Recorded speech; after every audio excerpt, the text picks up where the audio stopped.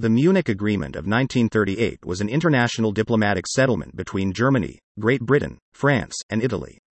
It resulted in the appeasement of Nazi Germany's annexation of Czechoslovakia's Sudetenland region, in exchange for a promise from Adolf Hitler not to pursue any further territorial expansion in Europe.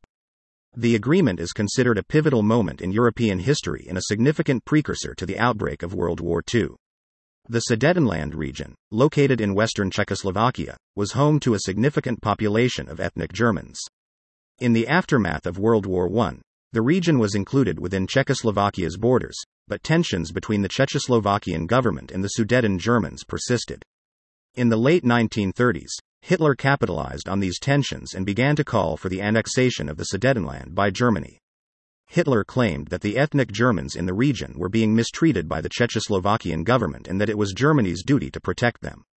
The escalating tension in Europe over the Sudetenland crisis led to a series of international conferences and negotiations.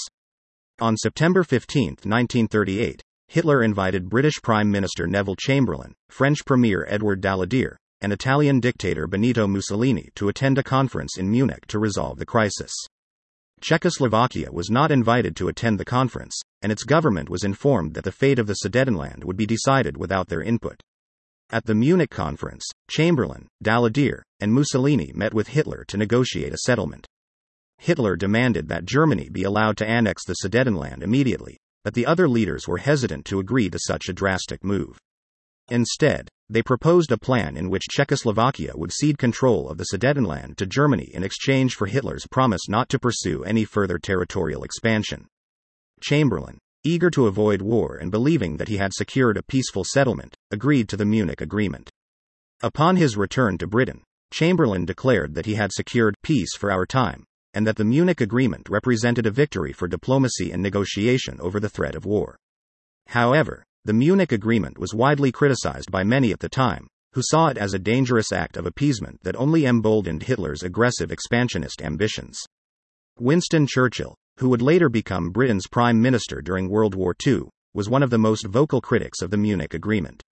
He called it a total and unmitigated defeat, and warned that it would only encourage Hitler to continue his aggressive expansionist policies.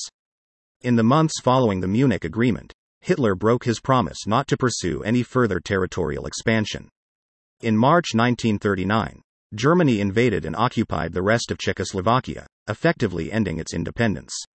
This was followed by Germany's invasion of Poland in September 1939, which sparked the outbreak of World War II. The Munich Agreement remains a controversial and debated event in history. Some argue that it was a necessary compromise that allowed Britain and France to avoid a costly war with Germany at a time when they were unprepared for such a conflict.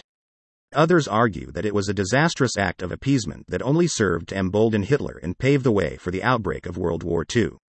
One of the most significant consequences of the Munich Agreement was the way in which it shifted the balance of power in Europe.